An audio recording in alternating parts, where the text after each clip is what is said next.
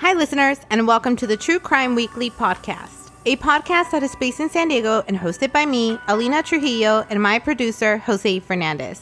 This is a podcast where I will be bringing you stories of murders, infamous cases, and unsolved mysteries. On April 5th, 1968, the day after Dr. Martin Luther King Jr. was assassinated, dozens of cities had already burned as anger and frustration reached volatile levels in Black communities across the country. Yet Pittsburgh remained quiet. Governor Raymond Shaffer has been asked to close all local liquor stores, but Governor Shaffer would refuse, saying that he would not close liquor stores unless there was trouble. Then, a voice from the back of the room yells, "If that's all it takes, they got it." This is the story of the capture of Leonard Rain Moses. For this episode, we have a special guest. So I decided to bring along my work wifey because this story is going to touch a little bit on what we do on a day-to-day in our office job. The podcast is not our only job. I wish it was, but it's not. So we do have a day job. And the story touches a little bit on pharmacies, which is where our line of work is. So I want to introduce to you guys Marissa Manili. Hi, thanks for having me. I'm so happy to be here. Yeah, so you want to talk a little bit about what we do? Our line of business is pharmacy. And once you guys hear the story, it does touch on that. So I'm excited to be here and talk about the story. Let's just get right into the story. So the riots lasted 7 days, and those were 7 days that were spurred by shock and disbelief that the man who utilized nonviolence to fight for justice had become a victim of violence himself. In those 7 days, more than 100 businesses had been vandalized or looted. Demonstrators had set 500 arson fires, and 36 people were injured, and there was one person dead.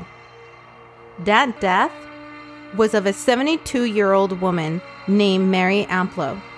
Mary had been inside her home when 5 men showed up throwing Molotov cocktails into her home. Mary suffered third-degree burns across 55% of her body, but Mary would eventually succumb to her injuries in July of 1968.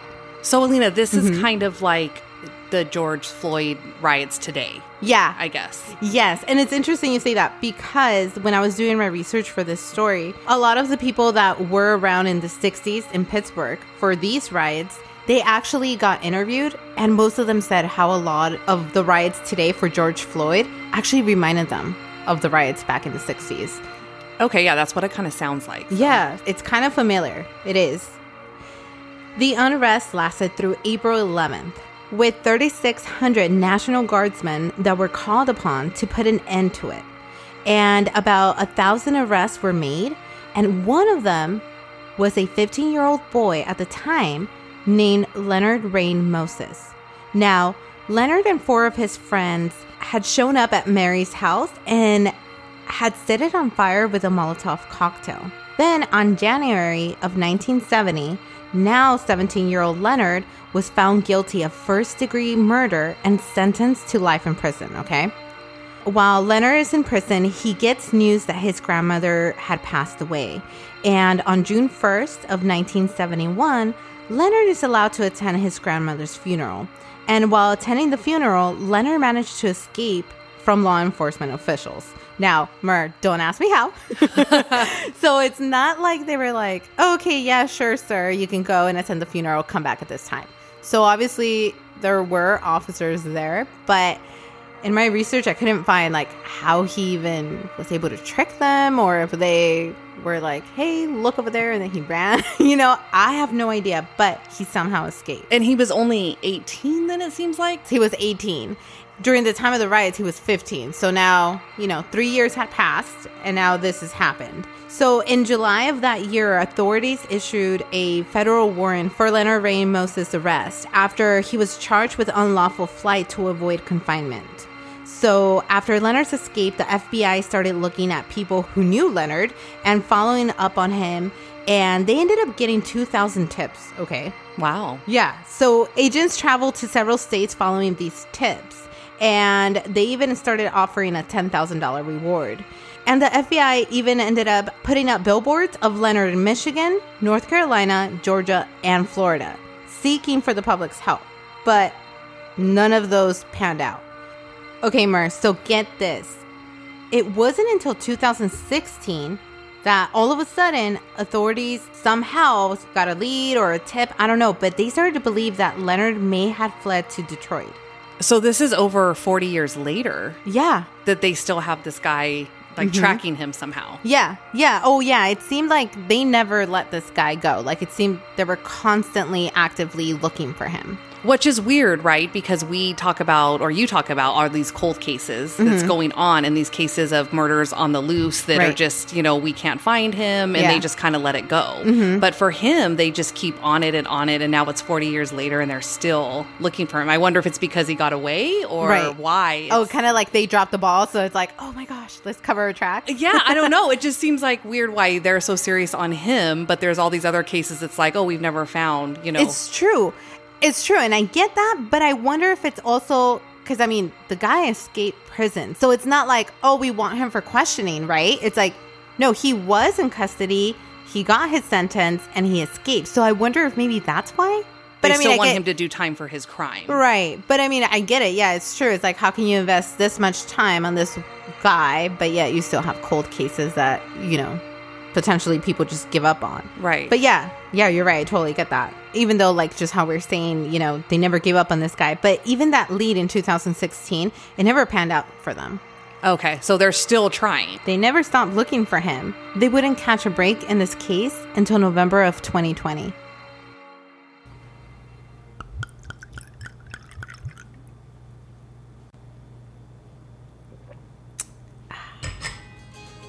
That was fantastic, Jose. You want to know what I just did? What'd you do? I opened up, and you don't get any. I opened up the new wine that I received from Wine of the Month Club. So do you, Jose, want to treat yourself or someone special to great wines month after month? I would love to. Well, now you can with Wine of the Month Club. With Wine of the Month Club, you get 3 different bottles of rare international wine every month. You get to choose from all red, all white, or mixed. You can also choose to do a package every 2 months or 3 months if that's a better option for you. And every package ships with their monthly newsletter covering your selections and our listener favorites. Fun facts. We are a proud affiliate, which means if you go to truecrimeweeklypodcast.com/support the show and click on the Wine of the Club month link and sign up, we will earn a commission. You can support the show and get wine delivered to your door by using promo code HOLIDAY15 to get $15 off any 4-month club, or you can use promo code HOLIDAY20 for $20 off any 6 months club, which sounds like a win-win to me. You get to stay home during this COVID-19 pandemic, quarantine by yourself, and your wines. And they ship free. What? Hey, Jose. So you know that during this pandemic, it could even be scary to go to the grocery store sometimes? Yeah, absolutely. Well, you can save yourself that trip using Instacart. Instacart delivers groceries in as fast as 1 hour. Instacart highlights deals to help you save money. They find everything you usually buy. You can get smart suggestions for new items. They even pick the freshest produce, and they keep your eggs safe too. We are a proud affiliate of Instacart, so head over to truecrimeweeklypodcast.com/support the show and click their link. Okay, so after he escaped prison, Leonard began a new life for himself in Michigan. He changed his name to Paul Dixon, and he began working as a traveling pharmacist for CVS. Oh my gosh. So yes, that's where that comes in. Yes. Okay, so guess what I did? I went to the State Board of Pharmacy, which it's public information, okay? But I was really nosy because I was like, this is our job. We have to be nosy. Right. So I tried to pull up his license. I searched the name Paul Dixon. It didn't come up with anything. Oh, wow. Yeah, because I wanted to see his, you know how, okay, so usually me and Marissa, we credential pharmacies.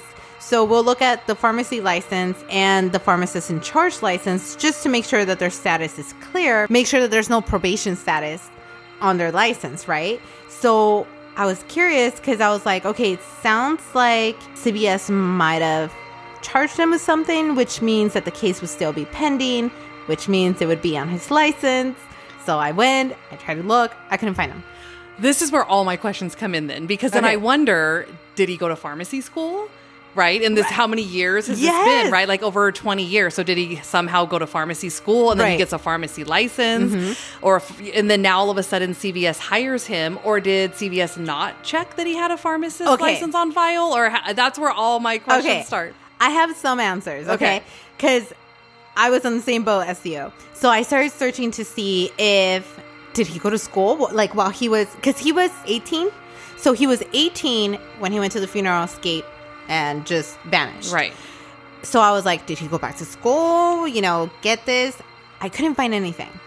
Wow. So I thought that was kind of odd too, because, I mean, I don't know. I know this is our job, but I can't just apply for a pharmacist license, right? Like, don't I have to show some sort of, I don't know, school education or something, right? This is where all my questions start, because he would have to take an exam to go ahead and apply in the state of Michigan. So did he not do that? Or maybe he forged those documents, which we've seen in the past. You know, he definitely could have maybe forged his license in order to get hired. And then why pharmacy, right? Is it my other question? But even in what I'm licensed for, I was fingerprinted. Oh, you were? Yes. And so what's weird to me is that he wouldn't even be fingerprinted. But I know there's different rules and laws in different states. And then maybe the way CVS does hiring, there's of course a lot of questions. And then he changed his name.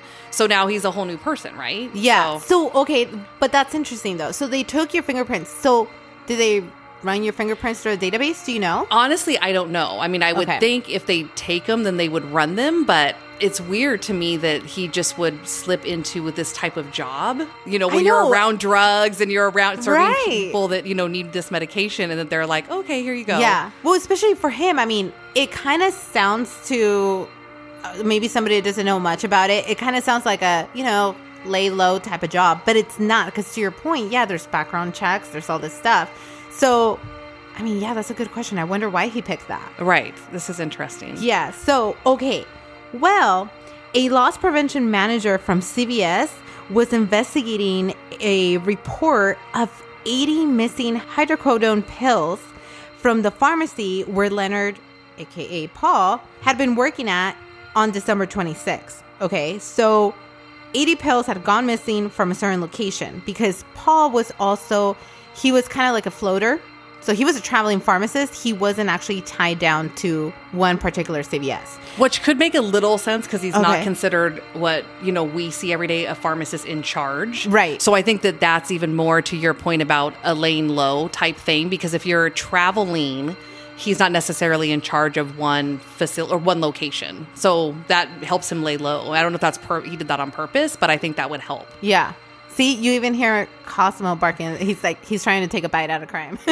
He's trying to help us with this. I don't know if you guys can hear him barking in his sleep, but he's trying to help.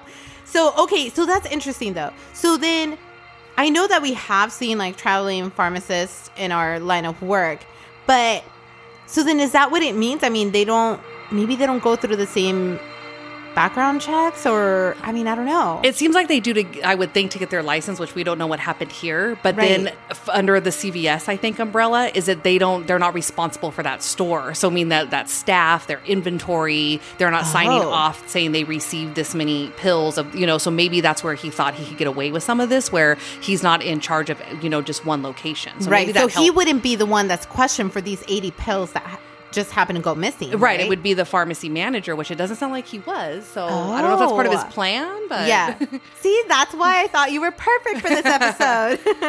Okay, that makes sense. So a security camera showed Leonard, aka Paul, pocketing the pills though. So, you know, you can't really get out of that then. Right. Well, he did try though, because at that point the loss prevention manager interviewed Leonard on January 23rd. And they asked him about the missing pills. He then said they were inadvertently pocketed. So, oops, they kind of just fell in. Okay. Okay. So when a manager asked what he did with the pills, Leonard said, I just threw them out the window on my way home. That's it. Okay. Yeah. Well, that's a good excuse, I guess. Yeah, they fell in my pocket. I noticed it, and I was like, oh, I don't want these. Throw them out. So Leonard told the manager that he was willing to pay CVS for the lost pills.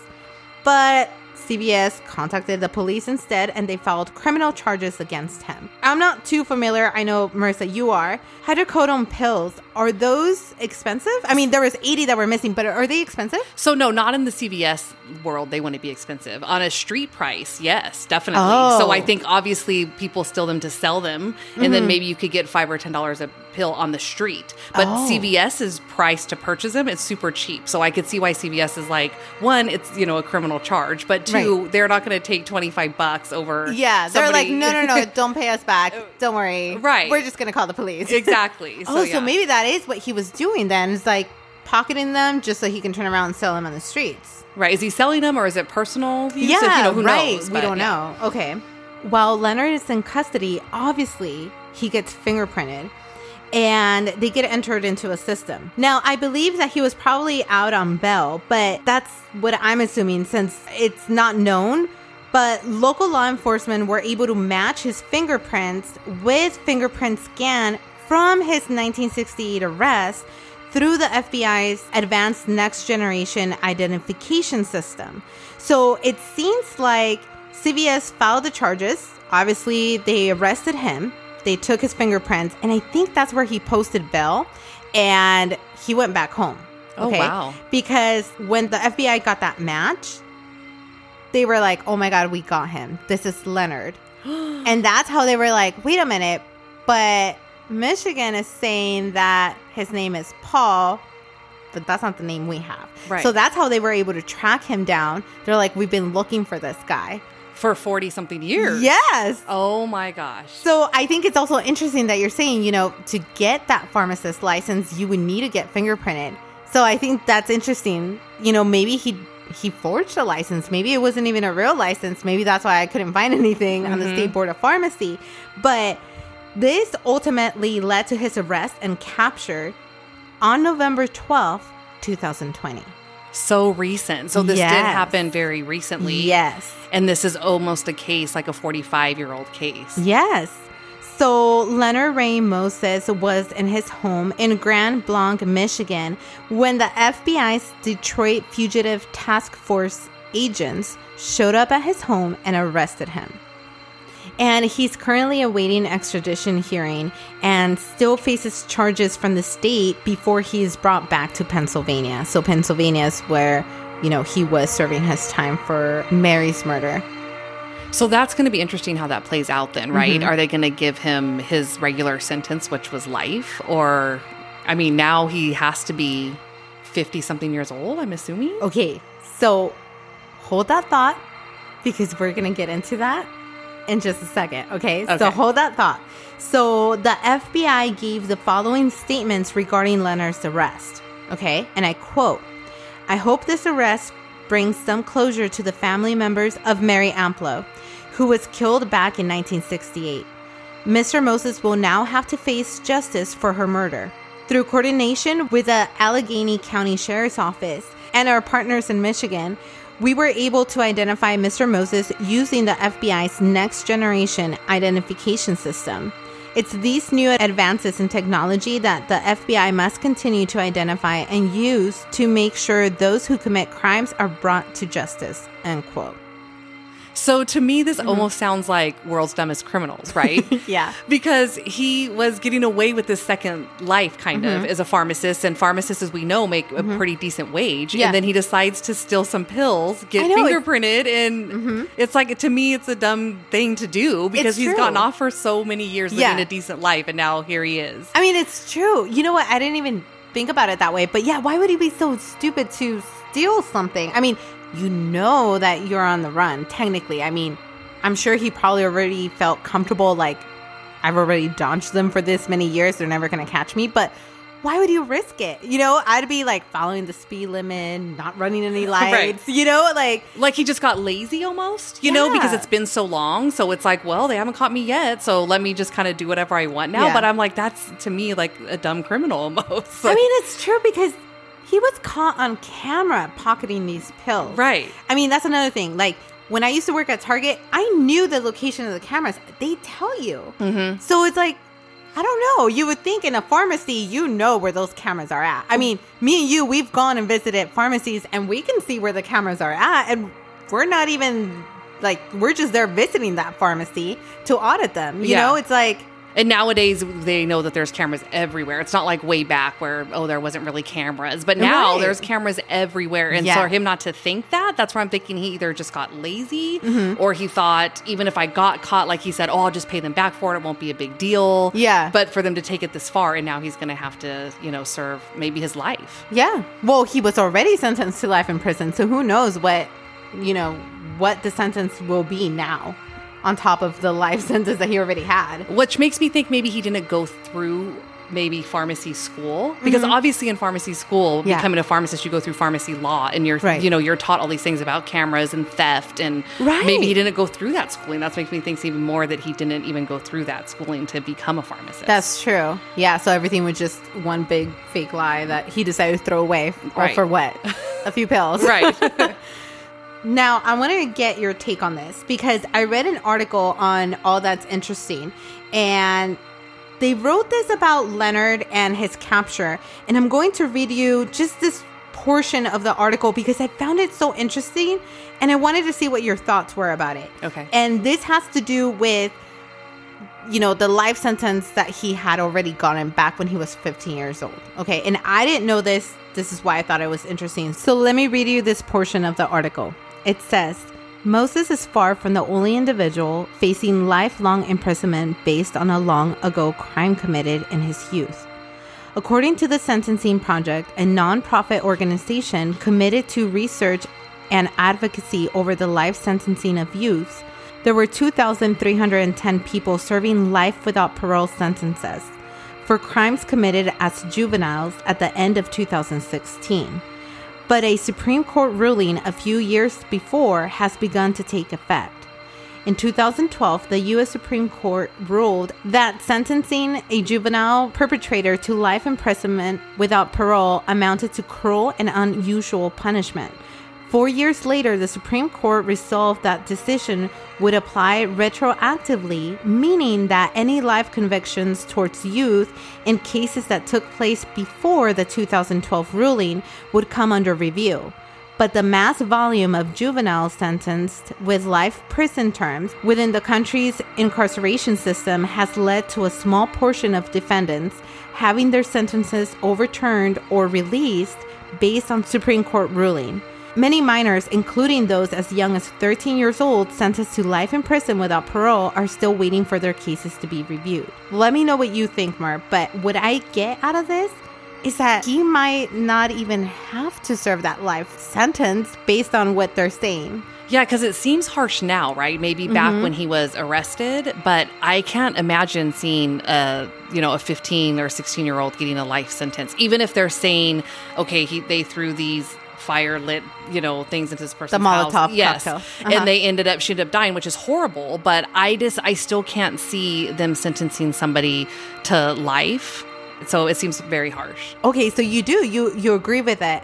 But I mean, for me, I don't get that because at the end of the day, I mean, yeah, you were 15, but you intentionally, you threw this Molotov cocktail into somebody's home. You don't know if somebody's home or not, but it seemed like you didn't even care. You're right. But at 15, are they thinking that, right? Which is hard because I think, if they intentionally wanted to kill somebody, then he should be sentenced and he should, serve his time. But it's hard because what did the trial say, right? Did he say that they meant to do it? It's obviously during this time of the riot, so all this craziness is happening. Not that makes it okay, right? But to say that all these youths, even you said by the age of 13, was sentenced to life back then, that's crazy. I know. Yeah. I mean, it is crazy for me to even think of a 13-year-old that's being sentenced to life in prison, I'm assuming that those 13-year-olds probably maybe committed murder, to get life. Yeah, they have to do something pretty bad to get life. Yeah, so that's interesting to think now. He's probably going to be held to something, but if they were going to bring his case forward anyways because of whatever was decided between the Supreme Court, then I wonder what they would say at this time. Yeah, I'm wondering what I wonder what the outcome of this case is going to be. It's going to be very interesting to follow, you know?